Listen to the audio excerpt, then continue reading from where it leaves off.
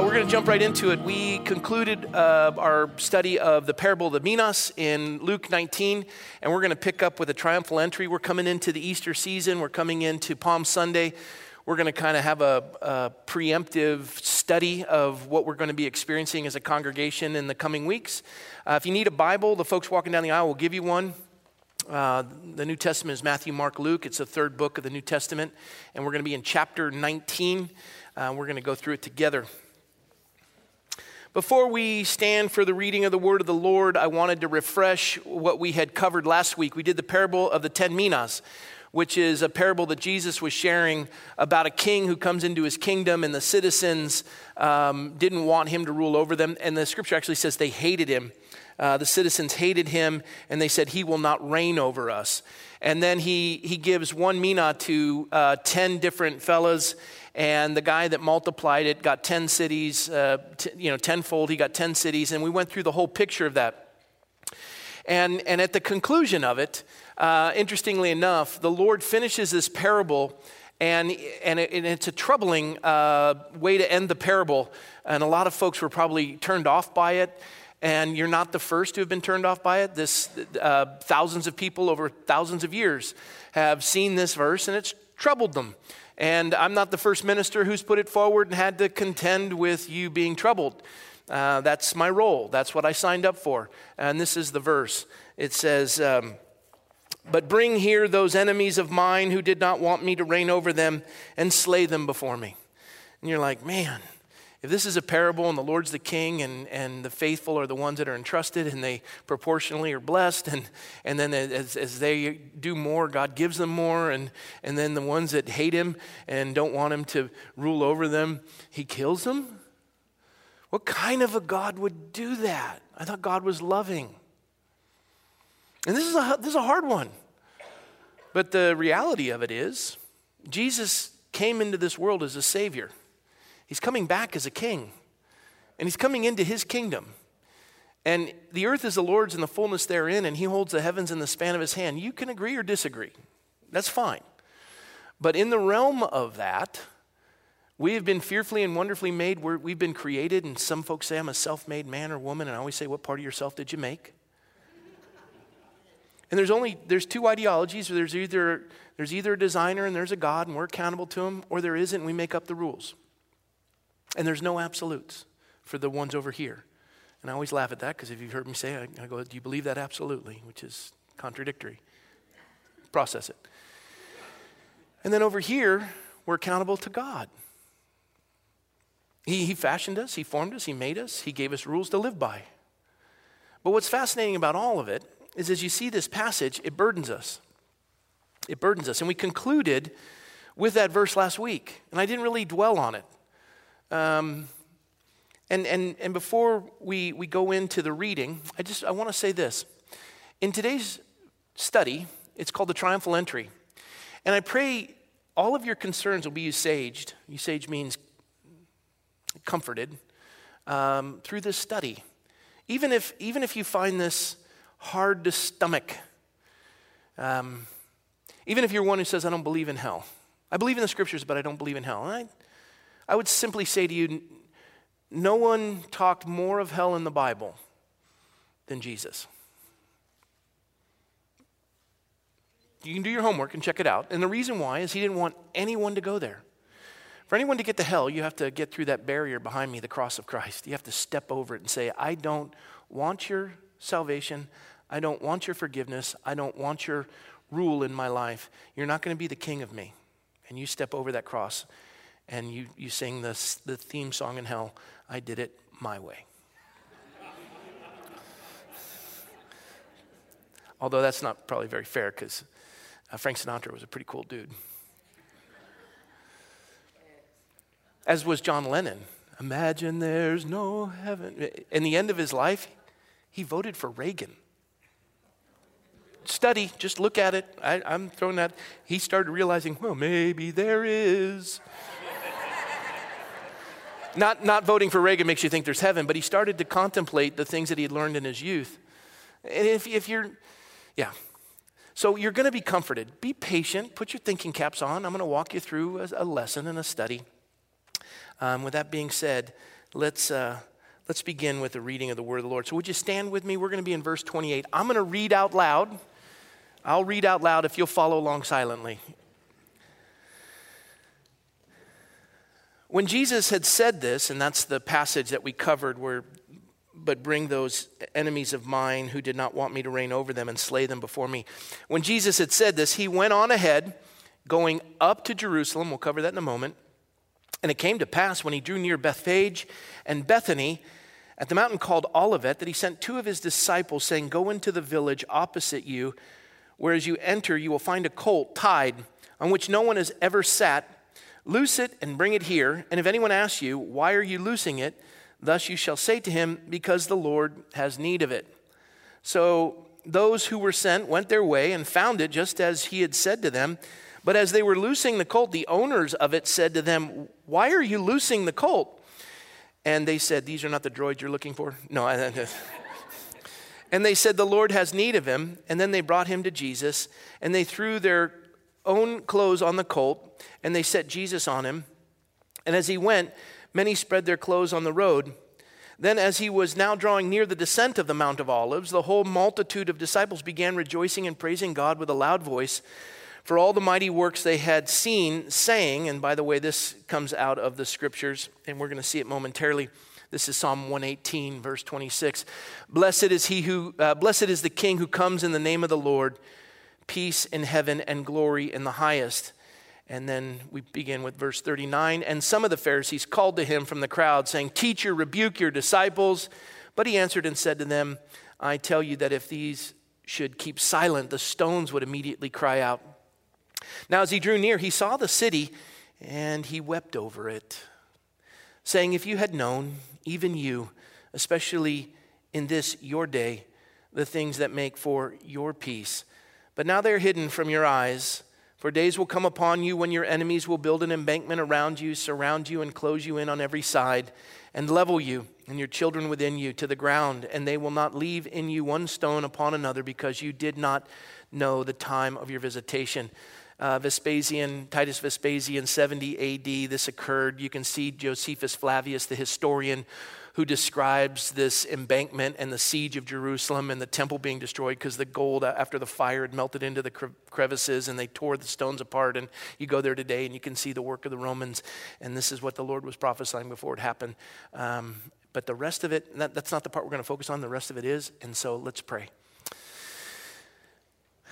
Lord, we thank you that as you disclose to us your triumphal entry and these messianic passages that saturate Luke 19, this imagery, and Lord, even the path you chose to enter into the city, and then you would declare that if you had known, even you, especially in this your day, the things that make for your peace.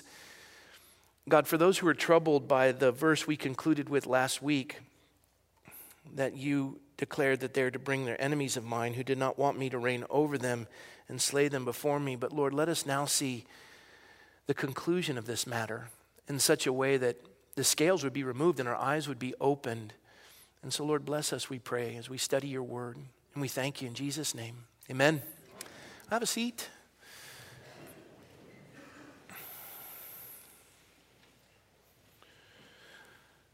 So in this verse, this idea that we concluded last week's study with the Lord basically declaring that all religions lead to God. All religions lead to God. Only one religion leads to heaven. How do we know that? The Bible says it's appointed once for a man to die. Then we stand before God and give an accounting of our life, judgment. You're either on the right or on the left. And that's not political terms. That's the idea of either you've honored God or you've rejected so great a salvation. Now, that being said, you can live in a world where you dismiss metaphysical concepts of love and hate and good and evil and right and wrong.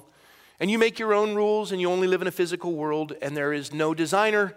This is primordial soup. It's cosmic accident. And you are part of it, and when you die, you just dissipate back into matter, and there is no life to come. More people probably on the earth believe that than don't. And thus, we have a conflicting ideology. Where we are today is this idea of we're looking at the scripture that there is a God and you and I are not him. And I did say him, and I'm not messing up my words. That's the scriptures. You don't like it, take it up with him. I don't need to defend that. It's there. And so as we look at that and we say, okay, there's two opposing ideologies, a world without a God and a world with God. And if there is someone we're accountable to and we have this moral law, we come to a place where there will be a judgment. There will be a judgment. And in this idea that there will be a judgment, remember this. God made us.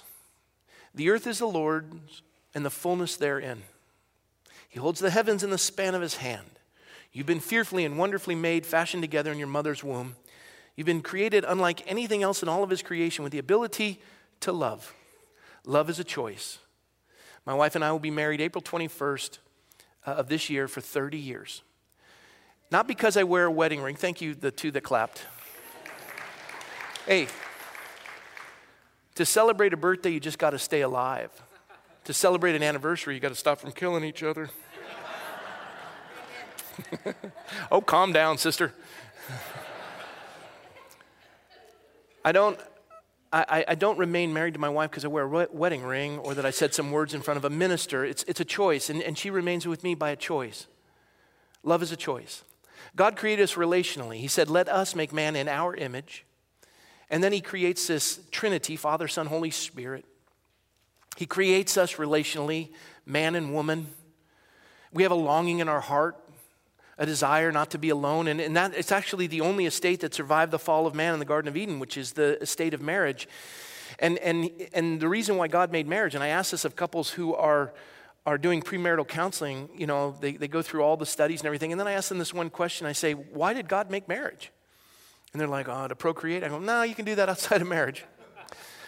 Finances. And they go through the whole thing. I go, no, it's real simple. It's the only thing that wasn't good in all of God's creation is he said it's not good that man should be alone. He made it to cure the aloneness of man. Some people have the gift of singleness, but they also appreciate solid friendships. No one wants to be alone. And sometimes we do because our world is so miserable and we've come to a conclusion that it's everybody else's fault, not our own, and we don't want to engage in that. And that's a whole different story, and we don't have time to talk about that. But God made us relationally, and he wants to have a relationship with us. And so when he created Adam and Eve, put them in the Garden of Eden, he said, all of this is yours except for the tree of the knowledge of good and evil. Don't eat of that, because if you do, dying, you'll surely die. And basically what it was, everyone, look to your left now at that red sign that says exit. Do you see it above the door? Why are you looking at me? I said, look at the red sign. And if you can't see that one, just look behind you at that one. These are exit signs. You don't have to stay here. You can leave. And you can leave. It's not a prison. Some of you are going, well, you don't know what my family would do to me if I... Well, okay, I can't help you with that. But the reality is the exit sign is what God gave in the Garden of Eden. If you don't want to have a relationship with me, love is a choice. You can leave. Michelle can walk out anytime she wants, and I can do the same. But the Bible says that the two have become one. Let what God has brought together, let no man separate. We came together because God brought us together. We made a commitment before God, and we're keeping that. There have been times where it's been tough, but we're keeping that. God keeps his word, so do we. Marriage is critical. We go in and out of relationships like we change clothes. God wants a relationship to abide and to survive. It's critical to society. And so, with that, God created this, and mankind chose to leave. And in dying, the Bible says, when you sin, when you eat of that tree, dying, you will surely die. It's present and progressive.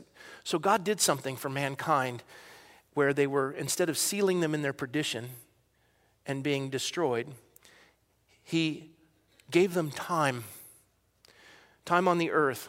He sealed them from eternity and put them on the earth where when you're born, you begin to die. And on every tombstone anywhere in the world, whether you've been cremated or buried, you'll have a plaque, and on the plaque is the year of your birth, the year of your death, and that dash in between. That's what life is. It's a dash. The older we are, the more we realize how true that is. It's a dash. Some of you younger folks are going, man, I can't wait you'll get to where we are like, slow down. And you're getting speed wobble going down the hill, and parts are falling off. But birth and death, that dash. And the whole purpose of mankind is this obscure Latin word that we've come to despise the more we're secular progressive. It's called religion. Ooh. Religion in Latin means to relink, relungare, reconnect. You're separated from God. And maybe you've separated because a loved one died, or you tried to say a prayer and God didn't play by your tune, and you gave up a long time ago and you don't like the rules, and you were raised in a hardcore legalistic family, or you were in a church that was terrible, or the pastor committed adultery, or you've watched television with the whatever. You got 1,000 reasons why. And all those reasons are irrelevant because there is a God in the universe who holds the heavens in the span of his hand. He wants to have a relationship with you. He wants to reconnect with you. And so, relungare, religion, is to reconnect. But we can't. We're separated from God because of our iniquity, our sin. And so here's the picture of what we're witnessing today. And it's a big, long introduction, but here's the picture. Christ came as the Lamb of God to be sacrificed for the sins of the world because blood has to be shed for the remission of sins. Sin is a capital punishment. It is cosmic treason. It's an offense against God. And so whether you agree or not, the clock's still ticking. That dash is running out. And you're going to come to the end, and you will stand before God whether you believe in him or not. And here's a good news for me. If you're a secular progressive and you only believe in a materialistic world that you're just going to dissipate into matter, if you're right and I'm wrong, I'm good. I'm good. If you're wrong and I'm right, just saying. And I'm going to give you evidence that you have to ponder, and the unexamined life isn't worth living. I'm going to give you evidence today. I'm not. The scriptures are. We're just going to open them up. We're going to see what it has to say. And you're going to be left with a decision. Now, you can dismiss it and move on with your life and whistle by the graveyard. But the clock is ticking. And it's not a fear-based issue. The idea is examine your life. Why are you here? I know I'm here. I was here to reconnect with God and to try to reconnect others with him. Now, it's hard to do because we live in a fallen world and there's a lot of hurt. And there's a lot of anger these days. A lot of warring and fighting. We're all opinionated. We're very selfish. Prideful. I'm the most humble man I know.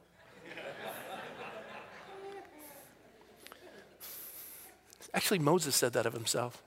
The most humble man who ever lived. He wrote that. You're like, oh, come on. But the idea is, there is a God. And he wants to speak to you today. And he's going to use something that Peter wrote. Peter said, I'm going to share with you the more sure word of prophecy. I'm going to show you something that was written thousands of years ago that was fulfilled in your lifetime. I'm going to show you something that was written thousands of years ago that's still to be fulfilled. And I'm going to show you what are called messianic prophecies. There's over 3,000 of them. If just 8 of them in their context were to be fulfilled, they'll be like covering the state of Texas 3 feet deep in silver dollars, painting one of them red, throwing it somewhere in the massive state of Texas, parachuting a blind man into Texas, letting the winds take him as they please. Wherever he lands, he's allowed to walk the entire state, but he's only allowed to pick up one silver dollar. That would be the statistical equivalence of just 8 of the over 3,000 prophecies being fulfilled. So if you're looking for evidence that demands a verdict, you'll get it today. But I don't think we're looking for a verdict, because the reality of it is you're not going to be convinced by evidence. Hopefully you will be. It really boils down to, I just don't want anyone telling me what to do. I don't want my parents telling me what to do. I don't want God telling me what to do. I want it my way. Theme song.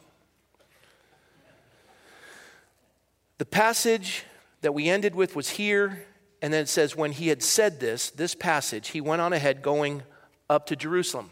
This is the direction that he takes according to what we read in the scripture. Here's the direction.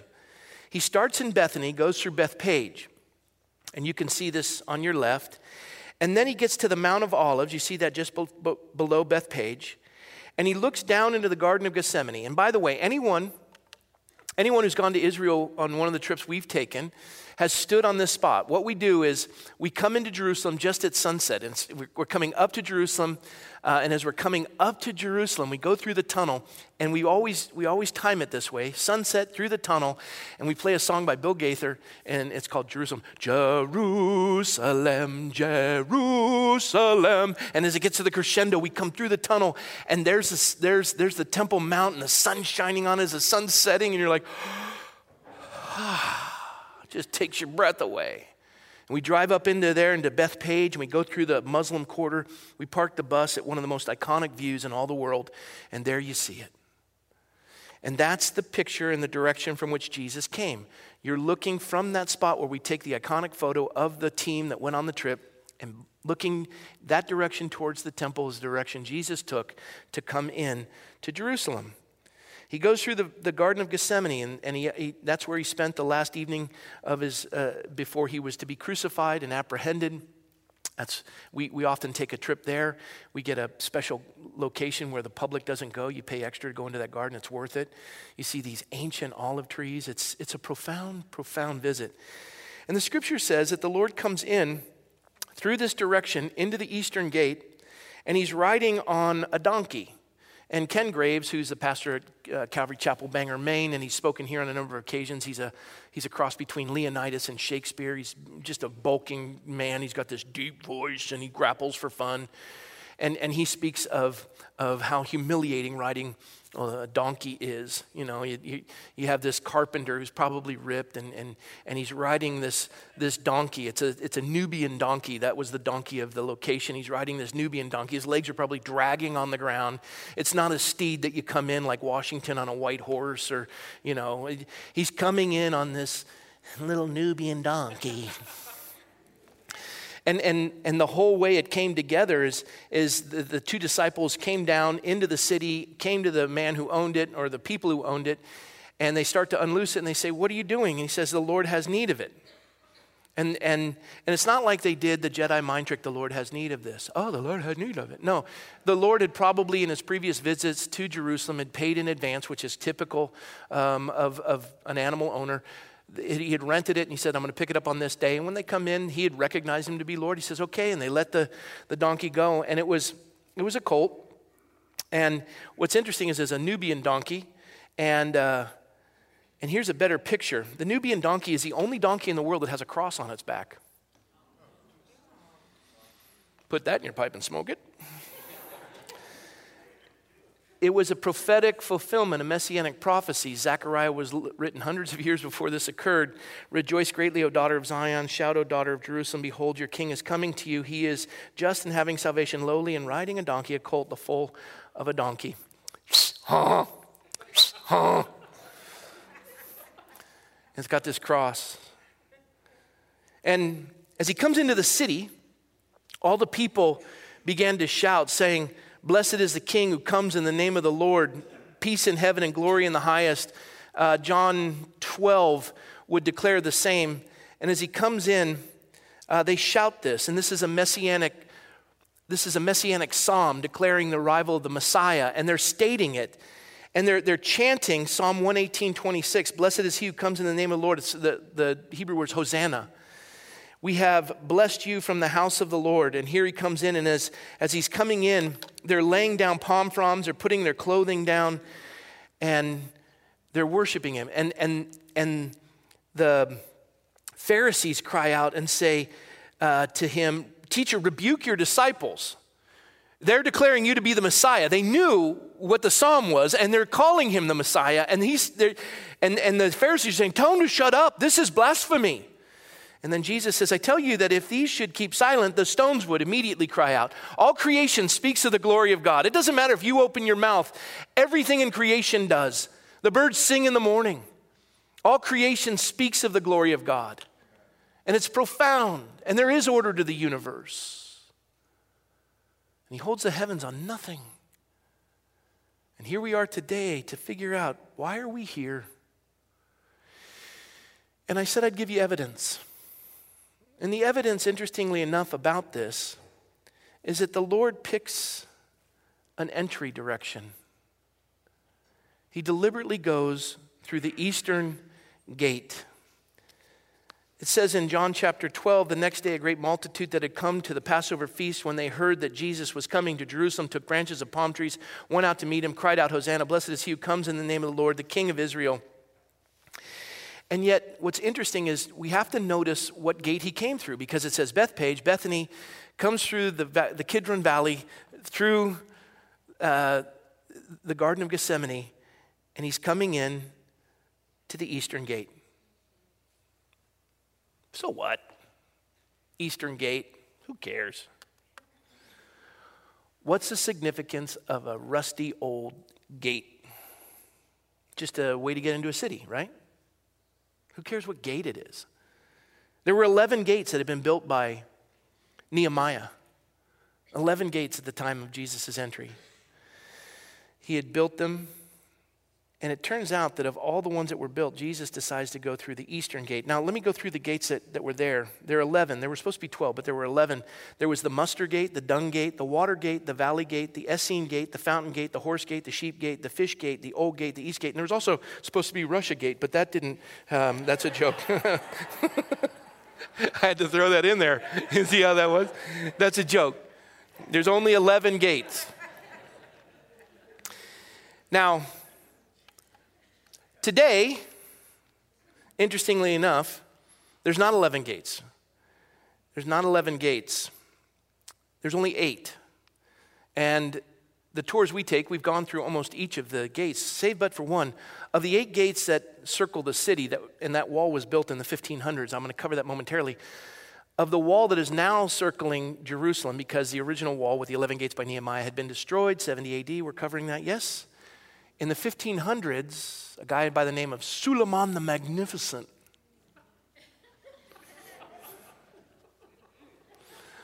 built this wall in the 1500s, and he built 8 gates, and one in particular was the Eastern Gate. And he ruled around 1538.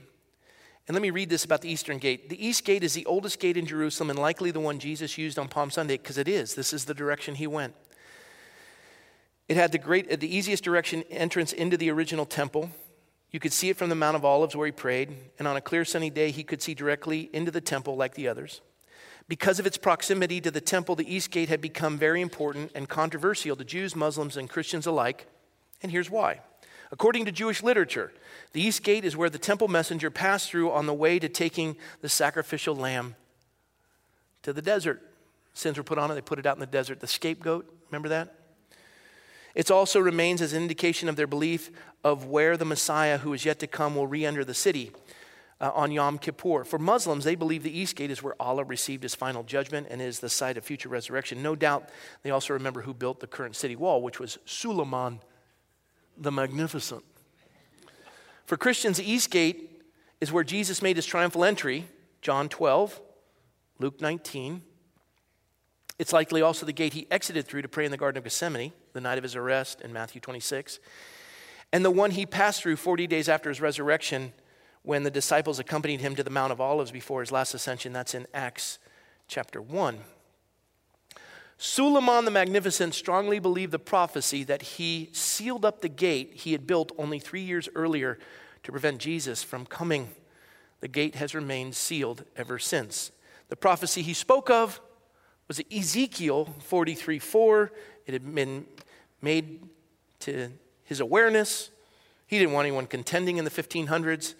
And the glory of the Lord came into the temple by the way in which faces towards the east, the eastern gate. So Suleiman puts concrete in it, fills it with all kinds of blockings. And here's Suleiman the Magnificent.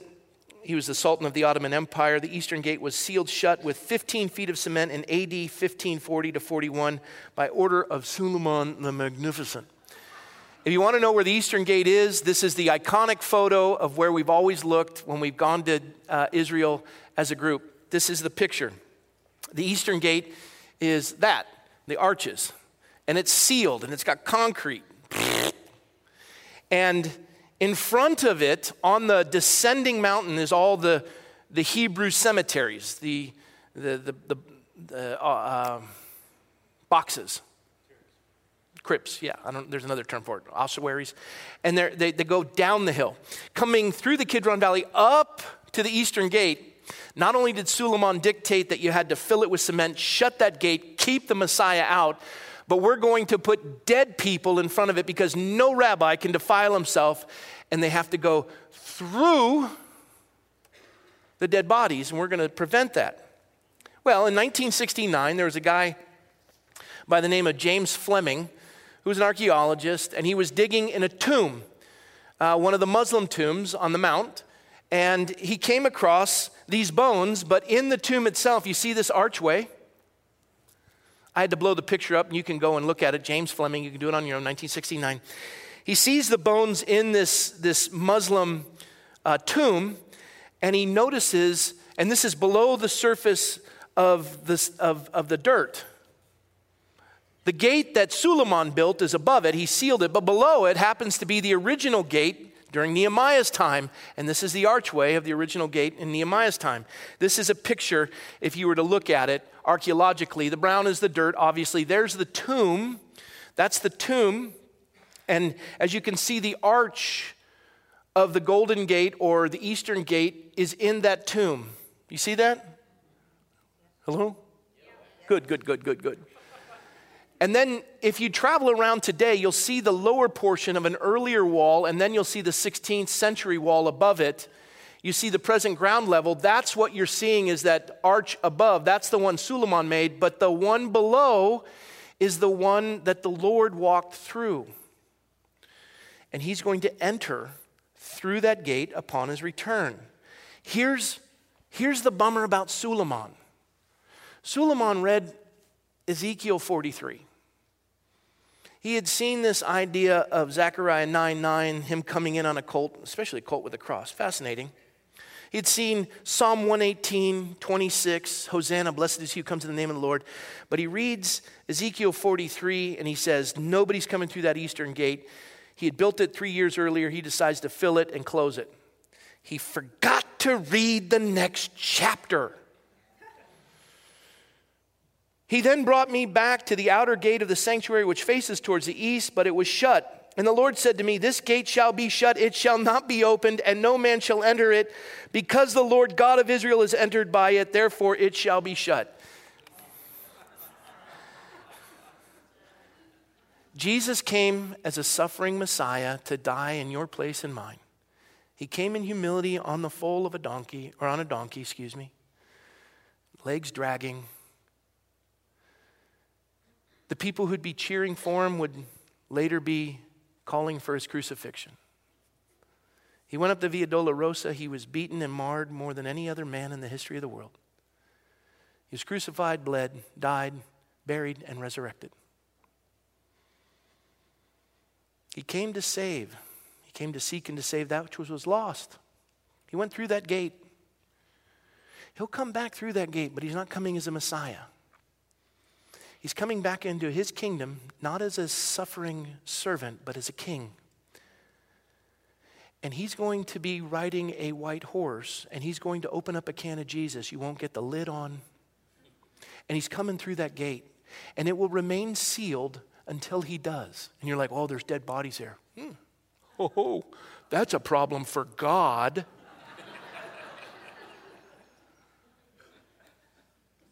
He's going through that gate. The prophecy's been fulfilled. He's going through it. And when he comes back, he's not coming to save. He's coming to judge. He's coming back into that which is his own. It's his kingdom. We are his. We've been formed and fashioned and built by him. This is his world. We're breathing his air, drinking his water, living on his dirt. This is his kingdom. He gave us rules to live by. And we said, forget it. We kill one another. We lie to one another. We cheat one another. We call it good what is evil, and evil is good. We run the rules by our own design. And yet the God who has designed us and the God who will hold us accountable is coming back. And he knows all of us have failed. The word sin means to miss the target. Here's the bullseye. Here's the arrow. The distance is called the sin distance in archery. Nobody's perfect. And there's two religions in the world. There's man trying to get to God by do's and don'ts, and you'll never hit the bullseye. And then there's God coming to man as a savior.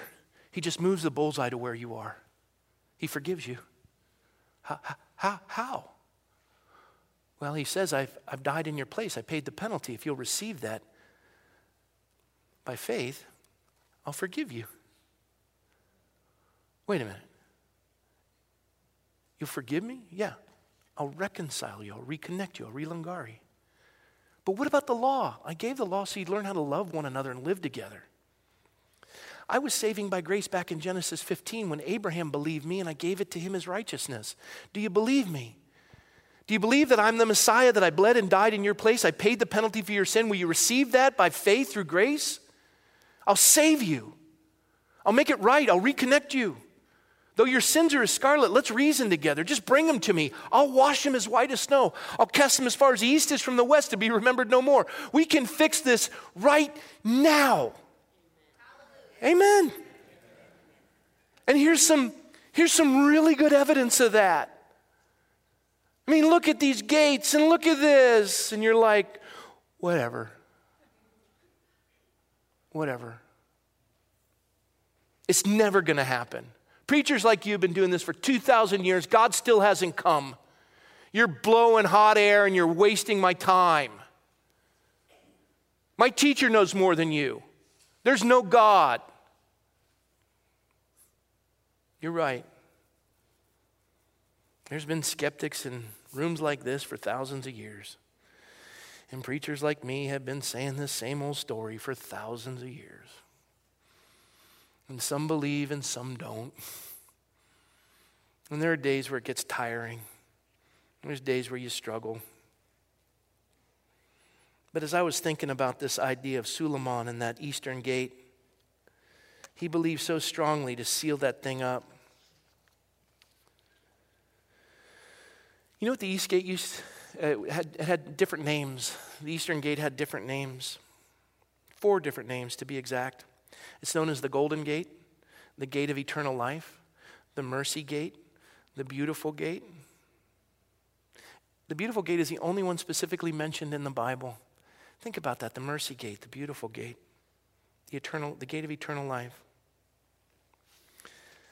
I think about what God is trying to tell us this morning. But you just want to dismiss it. I don't believe he's coming back. I don't believe Ezekiel 44. Okay. All right. You know what's interesting is thousands of years ago when the Lord did his triumphal entry, he thought about you. He had you on his mind. Oh, give me a break. No, he did. He had me on his mind too. And he had every one of you on his mind. He gets to the top of the Mount of Olives.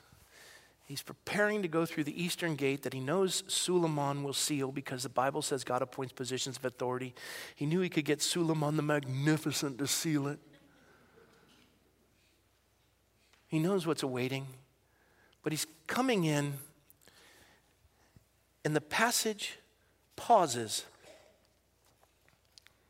The passage pauses. Everyone's crying out, Hosanna, blessed is he who comes in the name of the Lord. But it says, as he drew near, he approached Jerusalem and he saw the city and he wept over it. Wept over it.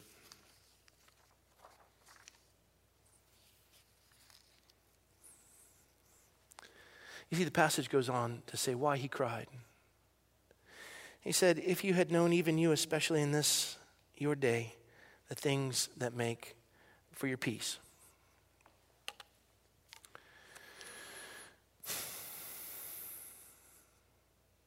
Your life's complicated. I get it. You've figured it all out. You're one of those in the span of history that have rejected so great a salvation. You're going it on your own. It began with that verse. The king came into his kingdom and they hated him and they didn't want him to reign over them. But before he comes into his kingdom riding a white horse as the king, he comes as a Messiah. And he's doing it now. And he's looking over all of his children. He says, look, I get it. Do you want me to move the bullseye to where you are? Do you trust me? Do you want to be reconnected with me? Or do you want to reject me and everything about me and come up with your own world and live by your own rules? Or do you want to understand that I am a God who loves you? I took the penalty of your sin upon me. I was bruised and beaten and crucified. All my blood was poured out for the remission of your sins, and my righteousness can be put on your account. And there's a transaction. It's real simple. Do you believe me? Because if you do, you'll be saved by faith, by grace through faith. It'll be a gift. And now you're going to come into my kingdom reconciled to me. And your name will be written in the Lamb's Book of Life, and you'll be given eternal life. There will be no judgment, no death, no sorrow. When you fall asleep and you breathe your last breath on this earth, you're going to inhale your first breath in heaven. There's no judgment awaiting you because you've been forgiven. You wanted to come back. My daughter Natasha struggled for years. She couldn't embrace. She had come from Russia. We adopted her when she was 12. She couldn't comprehend this Christian stuff. She decided, I'm not doing it. I'm not living by these rules. I love you, Mom and Dad. I love the framework you've set up, but I'm tired of the rules. I'm going to go live life on my own. I want to be the master of my own destiny, and I don't want to live a life believing in God. Go get him, kid. And I told her, I said, sweetie, everything we have in this house is a result of honoring God and God blessing us. And so you come in under that covering, but then you go out and reject him, but come back in under that covering. And the reality is, for me and my house, we serve the Lord. You can't live here if you're an adult now. You're responsible. You can't have the benefits of a family that fears God and then go out and waste it on awful living. You got to decide what you want to do. God's a gentleman. He's not going to force you to do anything. You go make that choice. You go figure it out. You find whatever it is you think is better than God. And I told her when she left, I said, sweetie, you only owe me one thing. If you find anything better than Jesus out there, just come tell me. And to her credit, she went out and she tried everything she could find. And one day we got the call, can I come home? I said, sweetie, you know what awaits you. There is a bed and food, but don't come back for that. This is a family that lives for God. I want that, Dad. I said, all right, come on home. Come on home. And when I said to her, the Lord had said to me years earlier, I said to her, the Lord said to her, and then God says to you right now, come home. And if you struggle over this idea, if you had known even you, especially in this, your day, the things that make for your peace, I love how he personalizes it. There was a man who was a great theologian, but more importantly, he was assistant commissioner for the London Metropolitan Police. He was an inspector from 1881 to 1901. He was also an intelligence officer, theologian, and writer. And all of the great preachers of the time during a very critical moment in Christian history, they so appreciated. This man was a vociferous writer. He wrote many books, and one in particular was called The Coming Prince. His name is Sir Robert Anderson. And he wrote this book, and you can find it online, Google. It's a free PDF. It's a great book, and I would encourage you to read it. He started to take Luke 19, John 12, and he started to break it down in accordance with Daniel 9, 24 through 25. Daniel 9, 24 through 25 says that from the decree to rebuild Jerusalem to the coming of the Messiah, there will be 483 years. That's an interesting one. There will be 483 years.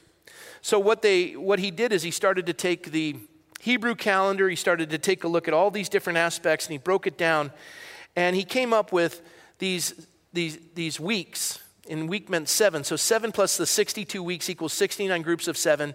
7 times 69 is 483 years.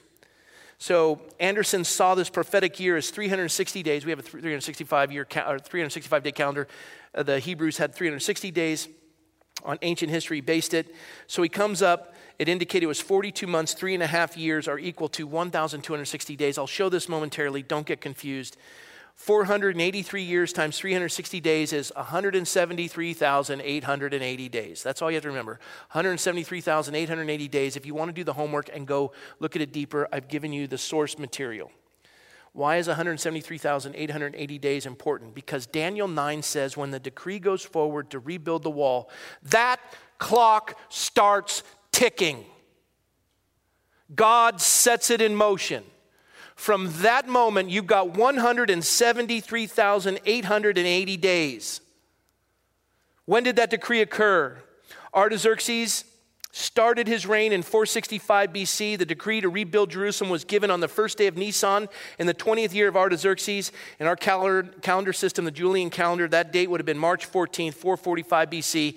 And that is found in Nehemiah chapter 2, verse 1, and also concurring history books. And at that moment in Nehemiah chapter 2, the clock starts ticking. 173,880 days.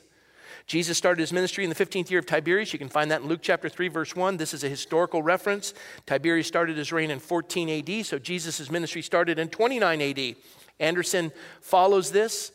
Jesus celebrated 4 Passovers during his ministry, one each in 29, 30, 31, and his final Passover in 32 AD. With the help of the lunar charts, we can calculate the exact date of ancient Passover, so it is possible to calculate the exact day of Jesus' triumphal entry into Jerusalem as April 6th, 32 AD. So from 445 BC to 32 AD, there are 476 years in the Julian calendar, not 477 years because there is no year 0. 476 years times 365 days is 173,740 days.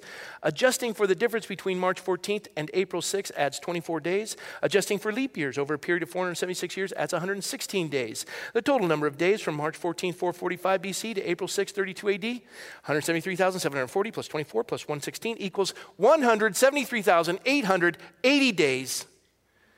When he came into the city, 173,880 days had elapsed. It had been prophetically fulfilled from Daniel 9, Nehemiah 2, and there he is. Put that in your pipe and smoke it.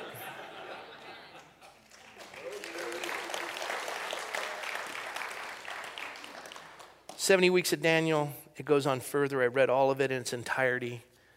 And the idea is, it's to challenge you. This is the day which the Lord has made. We will rejoice and be glad in it. Psalm 118, verse 24, verse 26 is what they said. Hosanna, blessed is he who comes in the name of the Lord. The previous verse was, this is the day which the Lord has made. We will rejoice and be glad in it. God lays it out. And the sad thing is, Jesus approaches the city and he weeps over it. I'm almost finished. He approaches the city and he weeps over it. He knows what he's about to face. He knows what awaits him. The most horrible, humiliating experience ever encountered. Marred more than any other human being on the face of the earth. Betrayal by dear friends, all of the sheep would scatter. Loss of all human companionship. He's being spit upon. Excruciating physical torture. His back is shredded like hamburger meat. He is beaten. His hands are tied behind his back. He's sucker punched. They pull his beard out of his face. But he takes one last look at this glorious city, even knowing what awaits him. And he loves and he weeps and his heart is broken. Because he's going to pour every last drop of blood for the remission of our sins. And he has even declared it 173,880 days previous. And the prophecy was even thousands of years before that. And he laid it out. And he said, I'm here. And I love you. And I will move heaven and earth to get your attention. You left through that door. It's time to come home. But few were willing to believe his words. He's the only one who can bridge the gap between sinful man and a holy God.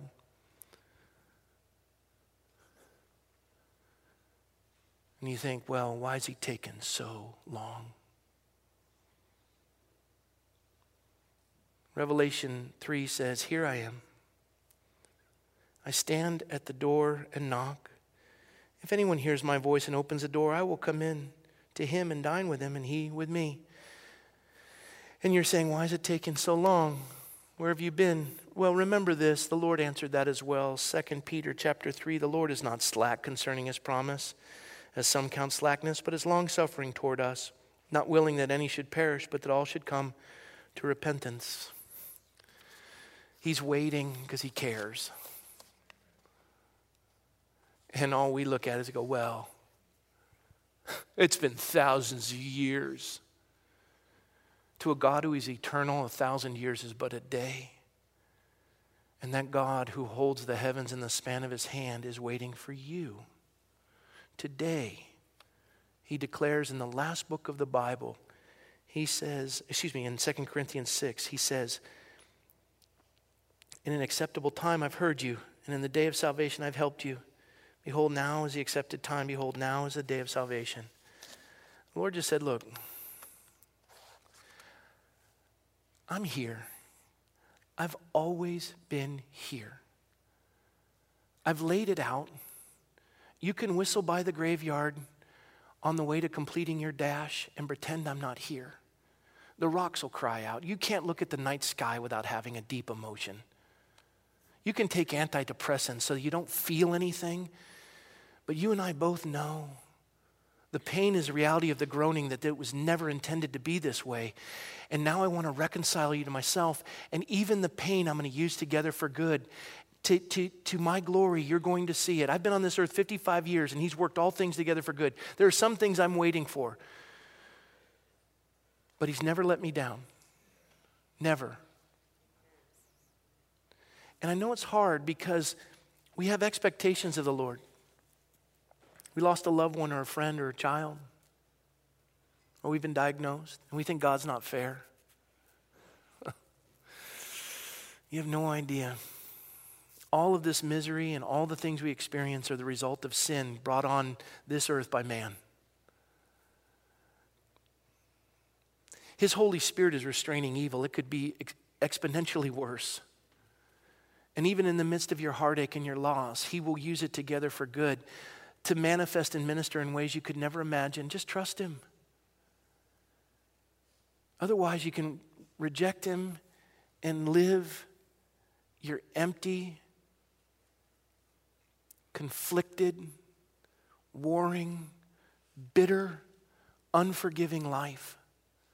You can hate me and everyone else and pick those that agree with you and those that don't and just hate them. And try to seek a world without any influence of me or the God I speak of. Or today you can come to salvation because he loves you so much he's weeping over you.